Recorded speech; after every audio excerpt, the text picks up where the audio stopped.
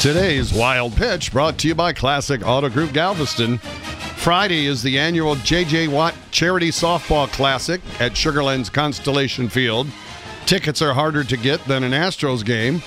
But 23-year-old Ashley Sanchez of Brownsville was lucky enough to. However, she's got to work. So she asked JJ via Twitter to put in a good word for her with her new bosses. And JJ wrote a letter, which you can see on our Facebook page. It says, quote, Ashley's requested that I write you a letter to excuse her on Friday so that she may attend my charity softball game. The thing is, I have no authority to excuse her, only you do. What I will say is that she purchased tickets to this sold-out event and is willing to drive 5 hours to come support us and help us raise money, which in turn is going to change the lives of many kids. So if you'd excuse her, that'd be pretty cool. Wow, that's nice. It is nice. How's this guy going to turn that down, right? Right.